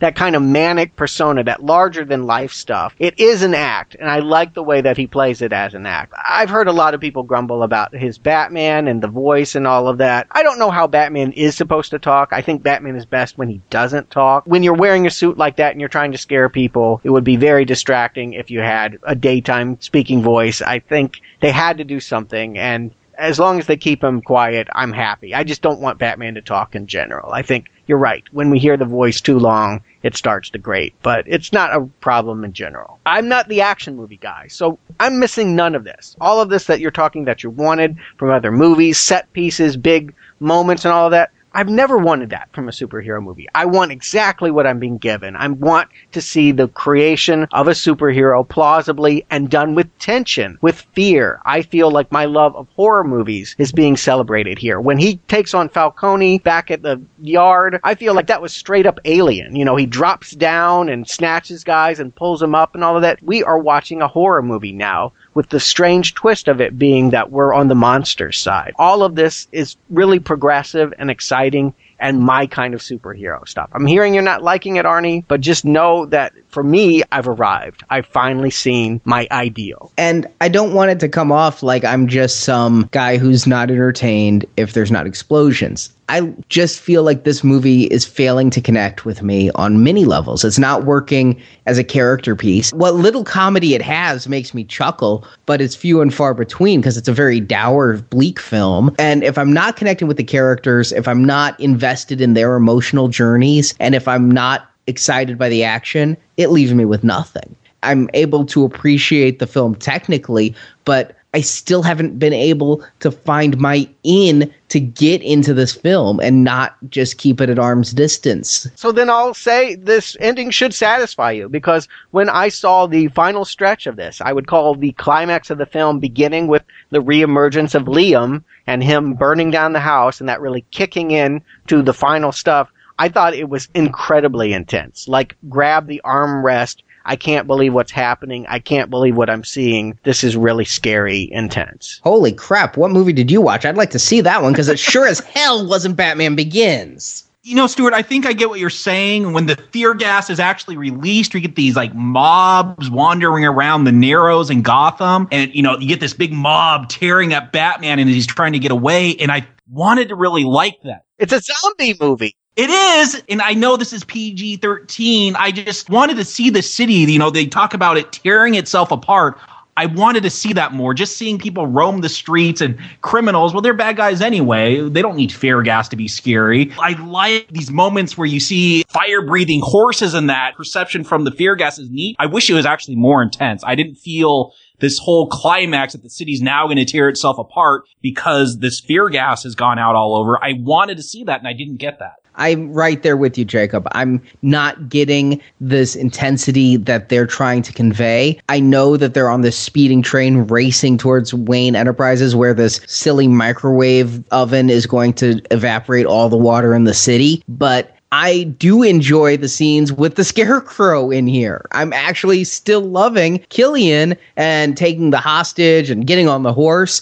I'm finding thrills in those scenes, but the Batman, Ducard, Ra's al Ghul, whatever the hell you want to call him at this point fight, is just really not doing anything for me, nor Gordon learning how to drive a Batmobile. I do want to ask you guys, though, because having now seen this movie twice, and I actually watched it a third time for this review, did Ra's al Ghul arrange for the murder of Bruce's parents? He says that with Gotham, they tried a new technique to destroy it, economics. They caused the Depression, which would then cause people to commit crimes out of desperation, to kill each other. And so, yes, in a way, he caused the death of Bruce Wayne's parents, which, you know, I complained a lot that the Joker was the murderer of his parents in Batman 89. This, because there's so many strings being pulled here, I kind of like this idea. Who is the true murderer? Is it Joe Chill, who committed the act? Is it the League of Shadows, who created this economic crisis? Is it, from Ducard's point of view, Thomas Wayne, who didn't act to save his own life and his wife's life? Like, Batman meets Rashomon, which is a really cool idea. I like what Nolan's bringing by creating all these moral ambiguities, how complex everything is. It's this giant web that we're trying to sort out. But to be more specific, I got from Ra's al Ghul's knowledge of how they died and everything, that it could be implied that Ra's al Ghul hired Falcone to send Joe Chill to kill those people. That it wasn't he created a circumstance in which they'd be mugged, but that their charity was hampering the League of Shadows' ability to break down the city. They said that Thomas Wayne was stopping their work. Yes. Did they hire Chill to go kill the Waynes so that their depression and their little economic warfare would be successful? No, because Ducard says that the Wayne's death actually helped the city limp along. It brought the city together for a while and try to fight crime for a while. They had the opposite effect of what they were trying to do. At the same time, I think Arnie is on to something. I think it reads well however you want to see it. For me, Ra's al Ghul really represents an idea. He's a construct as well. Batman is a construct. Ra's al Ghul is a construct. You're seeing ideologies fight each other here. And I like the fact that the movie can sort of leap into metaphor in these final moments. It's an exciting, intense climax because we're seeing scary images and I'm rooting for Batman and Gordon and all of that. But it also, I feel like the movie's really coming to life. They've for so long been setting up this realistic, plausible environment that mirrors our world. And here, watching a city as it struggles with fear, this was the first movie that I saw that I really felt like I was responding to what had happened with 9/11. That I really felt like, wow, they're really tapping into the feelings of the time. And I really felt that watching a city being overcome by fear was like, yeah, you know, we lived in an environment where every day it was like, well, what's the warning today? Is it red light? Is it orange light? How should we respond? Oh, we're supposed to put duct tape up on the windows and that's going to save us. We were living in this culture of fear, and that we had all these influences that were like Batman and that were like Ra's al Ghul in our head. And I feel like watching this play out was very cathartic. I get that there are some attempted 9/11 symbols in here. I mean, if you want to take it down, isn't the League of Shadows training like the Taliban. And, you know, it feels very mixed to me, though, because then what does that make Bruce? Is he the American Taliban who comes back and terrorizes? No, he's George Bush. He's the wayward son that came home and created a shadow organization to fight back. Except W killed more people in his governorship than any other Texas governor, and Bruce won't kill. So that breaks apart there, too. They're not direct correlations. I don't think that you can conclusively see that they are these historical figures, but they are capturing the moment. I do feel like they got the zeitgeist of what's going on. 2005, watching this, I felt like everything I'd been seeing in the news and been living for the past years. Well, you know, it's coming out right after Spider-Man 2. I felt like that was also a response to 9/11. You know, the despair of how do we pick up? Our city is being attacked. We are afraid. Did we deserve this? Can we rebuild? Are we worth saving? All of these questions that I was hearing from all the disparate parts of our society were playing out here in a way that for me was very meaningful. I felt like this ending was exhilarating. I'm saddened that you were not getting the power out of what I would call this masterful climax. I don't know if there's a movie that came out after 2002, Stuart, that you don't see a 9/11 corollary to.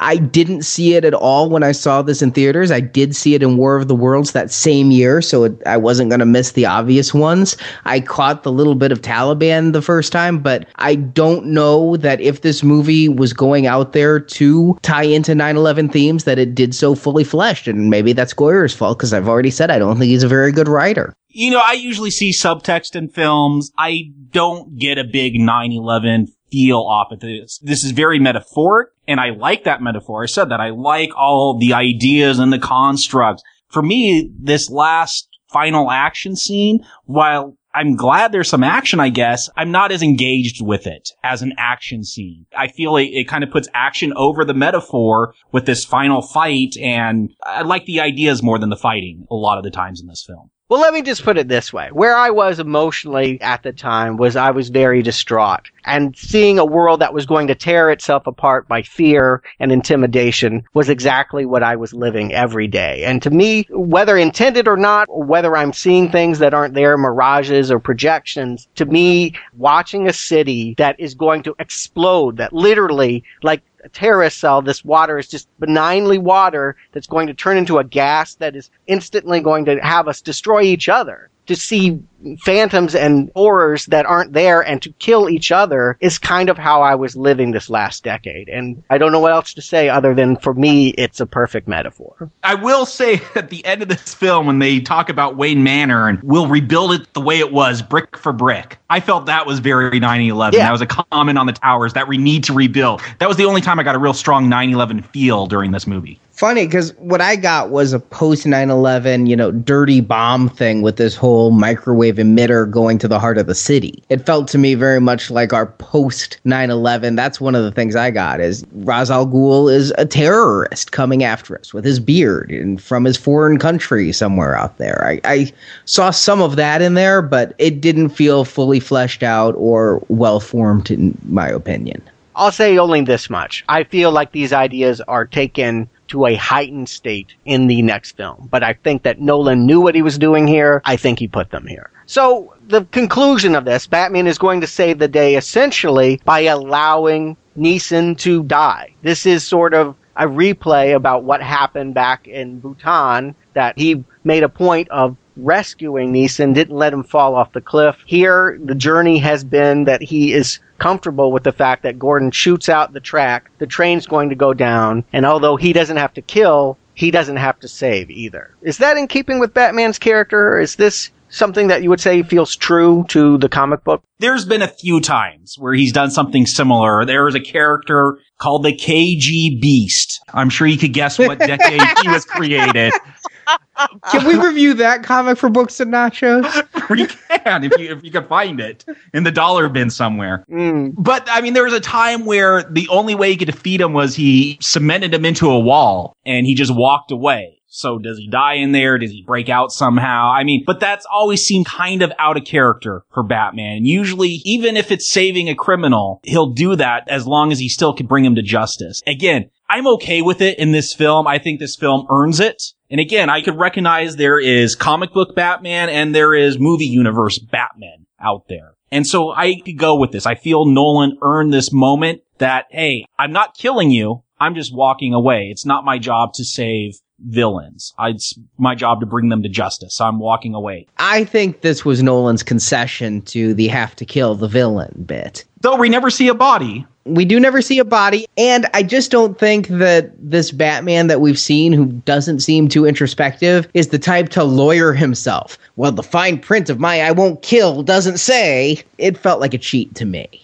You don't think this Batman is introspective? This is clearly the most introspective. I felt like every Batman before just glowered, was sitting there and thinking about how angry he was. This Batman considers the circumstances. I disagree with that assessment. This is a Batman who's not going to sit around wondering about his own motivations. This is a Batman who acts, not plans. I'm going to disagree there just because I know where the next film goes, and I think Nolan answer some of those questions. My best explanation is this is Batman year one. This is Batman's first outing. He's going to make mistakes and he's going to learn. And in the next film, we're going to see him learn from those mistakes. Yeah. Okay. Which, to be fair, though, we're reviewing this as a standalone film. But I think when we watch it as a saga, I think these questions get answered. But no, in this film, it does not get answered. I'm not even sure that Ra's al Ghul is dead. I mean, it wouldn't surprise me. We don't know too much about the new movie yet. It would not totally shock me if Neeson turns up at the end. There's rumors. Thanks to the guys behind me in the theater spoiling everything. As Jacob said earlier, I know he's immortal. And he even makes a little joke about it in the movie. Is it really a joke? I don't think an immortal character is in line with this Nolan universe, but it also wouldn't surprise me if he's not really dead. But even at the end of this film, Scarecrow hasn't been captured. He's still out and free. Batman basically stopped everyone from going crazy. He didn't catch any bad guys, though. And that really is a disservice to Scarecrow, that he never gets a comeuppance of any sort. Shouldn't Gordon have taken out Scarecrow? I mean, if Gordon is doing the minor stuff, if he's the Robin of this movie, he's the underling or the learner, then shouldn't he have taken out the second in command on this plot? No, you guys are forgetting about Rachel, and who can blame you? But no, she's the one that gets that moment. There's a little kid that's kind of floated in here that represents the demographic least served by this movie, and she is there to protect him when the inmates get out and the gas is spilling and he's having the hallucinations and Scarecrow is coming for him on a flaming horse. She's the one with her taser and puts him out. I think that was the right choice. Oh, I didn't forget that moment. I just think he should have at some point been apprehended and Gordon would have been the one to do it. That's not him being brought to justice. That's him getting tasered. I'm not against the idea of Scarecrow coming back. I mean, I don't feel like we need to follow the formula of the previous movies of you only get one movie and then we're done with you. It's fine. If Ra's al Ghul comes back, if Scarecrow comes back in the next film, I'm cool with them. I think that they're interesting characters. And if Batman's evolving, maybe they will too. Well, and we get that at the end of this film with the hint of the Joker, which this is straight out of Batman Year One. This is how it ends. Things are escalating. Now we got this guy calling himself the Joker. And in this film, we see the card. If I was on the fence throughout this film as the fanboy, that moment won me over. That got me excited. I honestly, again, hadn't seen the Burton film in quite some time when I saw this. I thought this was tying the threads so that when this movie ended, it could lead right into the Burton film. So, Arnie, at this point, you were still believing this was going into the Burton film. Yep. When I saw this in 2005, now I see a lot of differences. I mean, I knew that Joe Chill was a replacement for Jack Napier. I knew that much. I remembered the big differences, but I still felt like it could have been the same universe. They didn't use any of the villains from the previous 4 films in case they wanted to keep that continuity. So to me, the Joker card at the end, I wasn't waiting for the next movie in which there was a Joker. The way I took it was, if this clicked, the next movie would be a new Joker and it's a reboot. And if this movie didn't click, it's a prequel. I just appreciate it because of the tie-in with Batman Year One. I thought it was a great way to end the film. You know, we use semi-automatics, they use automatic. I love that idea of escalation at the end of this film, that this was Batman beginning. This wasn't the whole story. This was just the start. Yeah. And what better would escalate things than to give him his nemesis next time? You're right. The audience gasped. People were even more excited for the sequel than what they had just seen. And I couldn't wait to see how they were going to reinvent Joker. If they'd done such a great job with Batman, I knew it was going to be awesome. So Jacob, Stewart, do you recommend Batman Begins? Jacob? I'm not going to give my recommend in the Christian Bale Batman voice because I want to be able to podcast next week. I said I bought this as a blind buy. I just bought the DVD, never having seen it, just trusting, hey, I'll like it. I don't own that DVD anymore. It's because I immediately replaced it when I upgraded to Blu-rays. I highly recommend Batman Begins. There's parts that I don't think they're the strongest. I don't think the third act is as strong as the first two, and that's kind of a problem. I think it's a problem with a lot of films, though. You know, when we get into the big action scene, I had been given such this grounded, maybe is the right word. I'm not sure. I don't want to say this is super realistic, but it is grounded in reality. And I love the first act of Bruce Wayne being off in other countries and training and the time with the League of Assassins. I love the metaphor of this film and just how the themes are tied in. This is the first film, like I said, since those X-Men films where I feel that there's really deeper themes than just a hero's journey. They want to say something more. This film wants to talk to us about fear and all the different aspects, using fear, being scared ourselves and not letting it control us. And besides that third act, there's Katie Holmes, but two small weaknesses. Overall, a very strong film. You know, if we're making a list about our favorite superhero films, very high up on there. Definitely top 10, maybe top 5. Strong recommend for Batman Begins. Stewart. How about number 1? You know, I'm the comic book grouse. I think that many people that do like comic book movies have had issues with me over the course of Marvel, that what's going to please him? He never likes these things. It's this and that and whatever. This pleases me. This is the best superhero movie we've reviewed for Now Playing. Easily, hands down, by miles and miles. And that includes Iron Man, a movie I love, but does not have the heft and the weight. This is what I look for when I want to see a great movie. These elements, all the things that are in play here, with the exception of Katie Holmes, there's not one facet of this movie that I don't deeply admire. I think it is a tremendous work of art, and I think that it is undervalued. I think that, you know, the hype really has moved on to Dark Knight, and many people will tell you that that's the greatest one. We'll see next week. I haven't revisited that yet, but I dare say this movie, to me, in my memory, is just as good as that one. I feel like this is the highest of recommends for Batman Begins. I don't know if since Spider-Man 2, I've had such a hard time relating to your guys' opinions about things. And Jacob, you said it's a movie about not being ruled by fear. I'm scared with what I'm about to say. I'm scared of you two, and I'm scared of our listeners. I feel like I've been sprayed with the fear gas for what I'm about to say, but I'm not going to let fear rule me because I don't recommend this. And it's not even a weak not recommend. It's a not recommend because I think it is a technically great film. But this movie has a quote said again and again, it's not who you are underneath, it's what you do that defines you. I don't give a crap about this movie's moral center if it doesn't give me characters I can relate to, or action that's exciting, or a mystery that's intriguing. This entire movie, Stuart, you said cold, that is perfect. This movie is frigid, and it's... Chill out.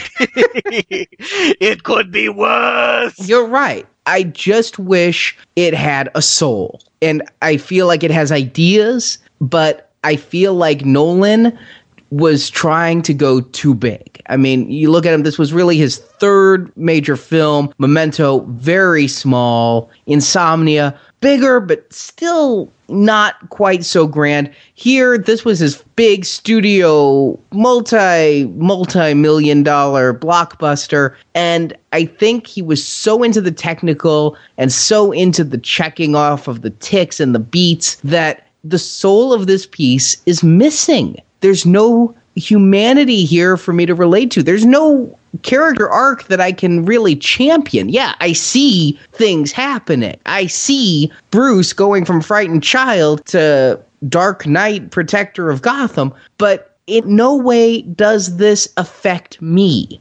Does no way am I intrigued. 3 watchings, I'm bored by this movie. I'm admiring certain technical qualities, but I do not have a good experience watching this film. I bought the Blu-ray because preview for next week, in case people are thinking they're going to get to beat me up more next week, I love The Dark Knight. It's no secret I recommend next week's movie. I did already review it back in the early, shorter days of Now Playing. Oh, yeah. When we were just doing one-offs. Yep. And I will be recommending it, and I will explain in detail the things that movie does right that this movie screwed up. Because the only way to do is a comparison when I'm reviewing that movie to show what Nolan corrected to make one of the greatest superhero films of all time after making one of the most dour, soulless superhero films of all time.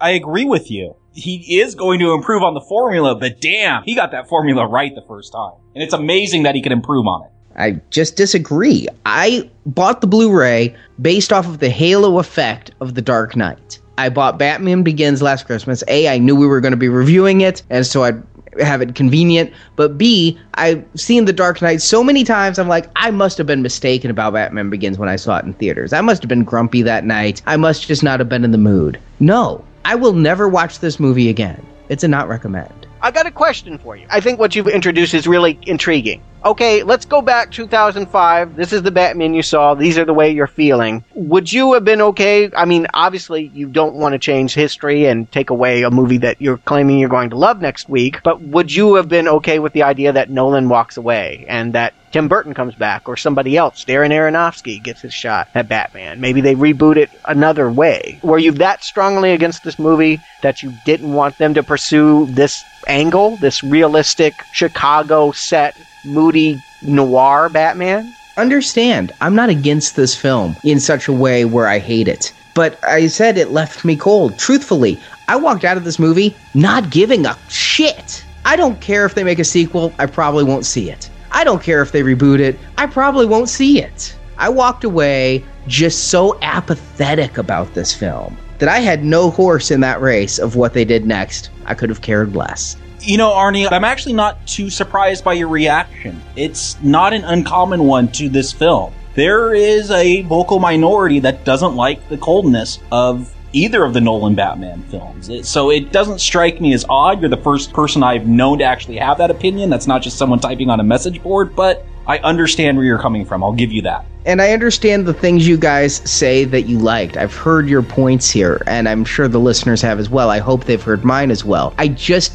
can't relate to them because the things you're citing as strengths, I don't see it. I see a new tone. I see this as a new era, an ushering in of superhero films, of dark superhero films that doesn't always work, as we talked about with The Amazing Spider-Man. I think the new tone it set for superheroes was revolutionary. It talks about escalation. Look at the escalation we've had from Superman to Tim Burton's Batman that was so dark for 89, and now we look at it and go, pshaw, to X-Men in 2000 to this in 2005. There's escalation. I like the domino effect this movie caused. I like some of the movies it ushered in. I love this movie, if for no other reason than without it we wouldn't have the movie we're talking about next week. Agreed. But watching it 3 times now, I just have no desire to look back, and that's what makes a decision on whether I recommend it or not. And it is so ill-defined unless you really are watching Dark Knight and going, where does he get those wonderful toys? I don't see a reason to watch this. It doesn't set up enough. So, not recommend for Batman. You guys know how I'm going to recommend next week, but I think you should still turn in next week because I got a lot to say about that movie too, and some more positive things. That's great to hear, and Arnie, truly, I've appreciated hearing a difference of opinion. I think that we're going to have a really good conversation when we get to Dark Knight. Well, Jacob Stewart, thank you for joining me. Will any of the hosts not recommend The Dark Knight? No. I mean, come on. You're fired. You can't be on the show anymore if you don't. Was Heath Ledger's Oscar simply a sympathy vote? Find out next week. Same bat day, same bat website. We've received a letter from Batman this morning. Please inform the citizens of Gotham that Gotham City has earned the rest from crime. But if the forces of evil should rise again to cast a shadow on the heart of the city, call me. Thank you for listening to this episode of the Now Playing Batman Movie Retrospective Series. Well, that was very brief. Just like all the men in my life. Part of our DC Comics movie series. Fortune smiles, another day of wine and roses. In your case, beer and pizza. Ha! Come back to NowPlayingPodcast.com each week as we review another Batman movie, culminating in a weekend of release review of Christopher Nolan's The Dark Knight Rises. My business to repeat customers. And while at NowPlayingPodcast.com, check out our archives where you can find reviews of other comic-based movies, such as Green Lantern, The Avengers, X-Men, Howard the Duck, and many more. If you gotta go with a smile. You can also listen to our non-comic-based movie reviews, such as Star Trek, Terminator, Halloween, A Nightmare on Elm Street, Tron, and many others. Now that's impressive. You can set your Bat phone to subscribe and get every new Now Playing podcast. RSS subscription details are at NowPlayingPodcast.com. What is it you really came here for? While at NowPlayingPodcast.com, be sure to join our forums, where you can discuss this show with other listeners. Don't talk like one of them. You're not. Even if you'd like to be. You can also follow Now Playing on Facebook and Twitter, where the hosts post new episode announcements and written movie reviews. Come on, you gruesome son of a bitch. Come to me. The link to our social media pages can be found at NowPlayingPodcast.com. Oh, you made it. I'm so thrilled. Support from listeners like you help keep Now Playing operating. So what are we waiting for? Let's consummate our fiendish union. You can find a link to donate using PayPal at the bottom of our website, NowPlayingPodcast.com. It's not about what I want. It's about what's fair! You can also show your love of Now Playing Podcast by shopping in our store, where you can't get capes and cowls, yet you can buy panties, t-shirts, coffee mugs, calendars, mouse pads, and much more. Alfred, let's go shopping. Yes, sir. Now Playing's Batman Retrospective Series is edited by Brock, Alex, Nick, and Arnie. They scream and they cry. Which is your day now? Now Playing credit narration by Brock. I hate when people talk during the movie. Now Playing is not affiliated with Warner Brothers Pictures or DC Comics. Batman and all that DC's Infinite Earths contain are the property and trademark of DC Comics, and no infringement is intended. The law doesn't apply to people like him or us. The opinions expressed on Now Playing are those of the individual hosts and may not reflect the opinion of Venganza Media Incorporated. This is why Superman works alone. Now Playing is a Venganza Media production, copyright 2012, all rights reserved. Gotta go! So many people to kill, so little time. Insomnia, I liked it. I've got thoughts about it, though. If we ever do a full Nolan retrospective or something, I could talk more about that. Yes, something like that. Robin Williams, perhaps. I got a lot of thoughts about RV as well. Me too. But well, I'm totally up for it. But after that, maybe we'll do a retrospective. I do have a lot to say about all of his work. As the cards fell down, what's the expression? What do cards do? As it turns out, the cards fall where they may. Yes, I don't know what this is. I don't know. Whatever. The chips fall where they may. Oh, is it chips? We don't need to get into cards till I Dark Knight don't know anyway. why I'm talking about cards. I know why. I guess I've been reading all these goddamn James Bond books. I've been learning about Baccarat, bridge, you name it. Card games. Superman returned the next year and then never came back again. Till I guess we'll see him maybe in 2003. But 2003? We're going back in time? Damn it. I can enjoy adult films. Or can't we all? I can enjoy films. So, Jacob Stewart, do you recommend Batman Begins? Jacob. Sorry, that was more Pazuzu. It was. I'm not going to...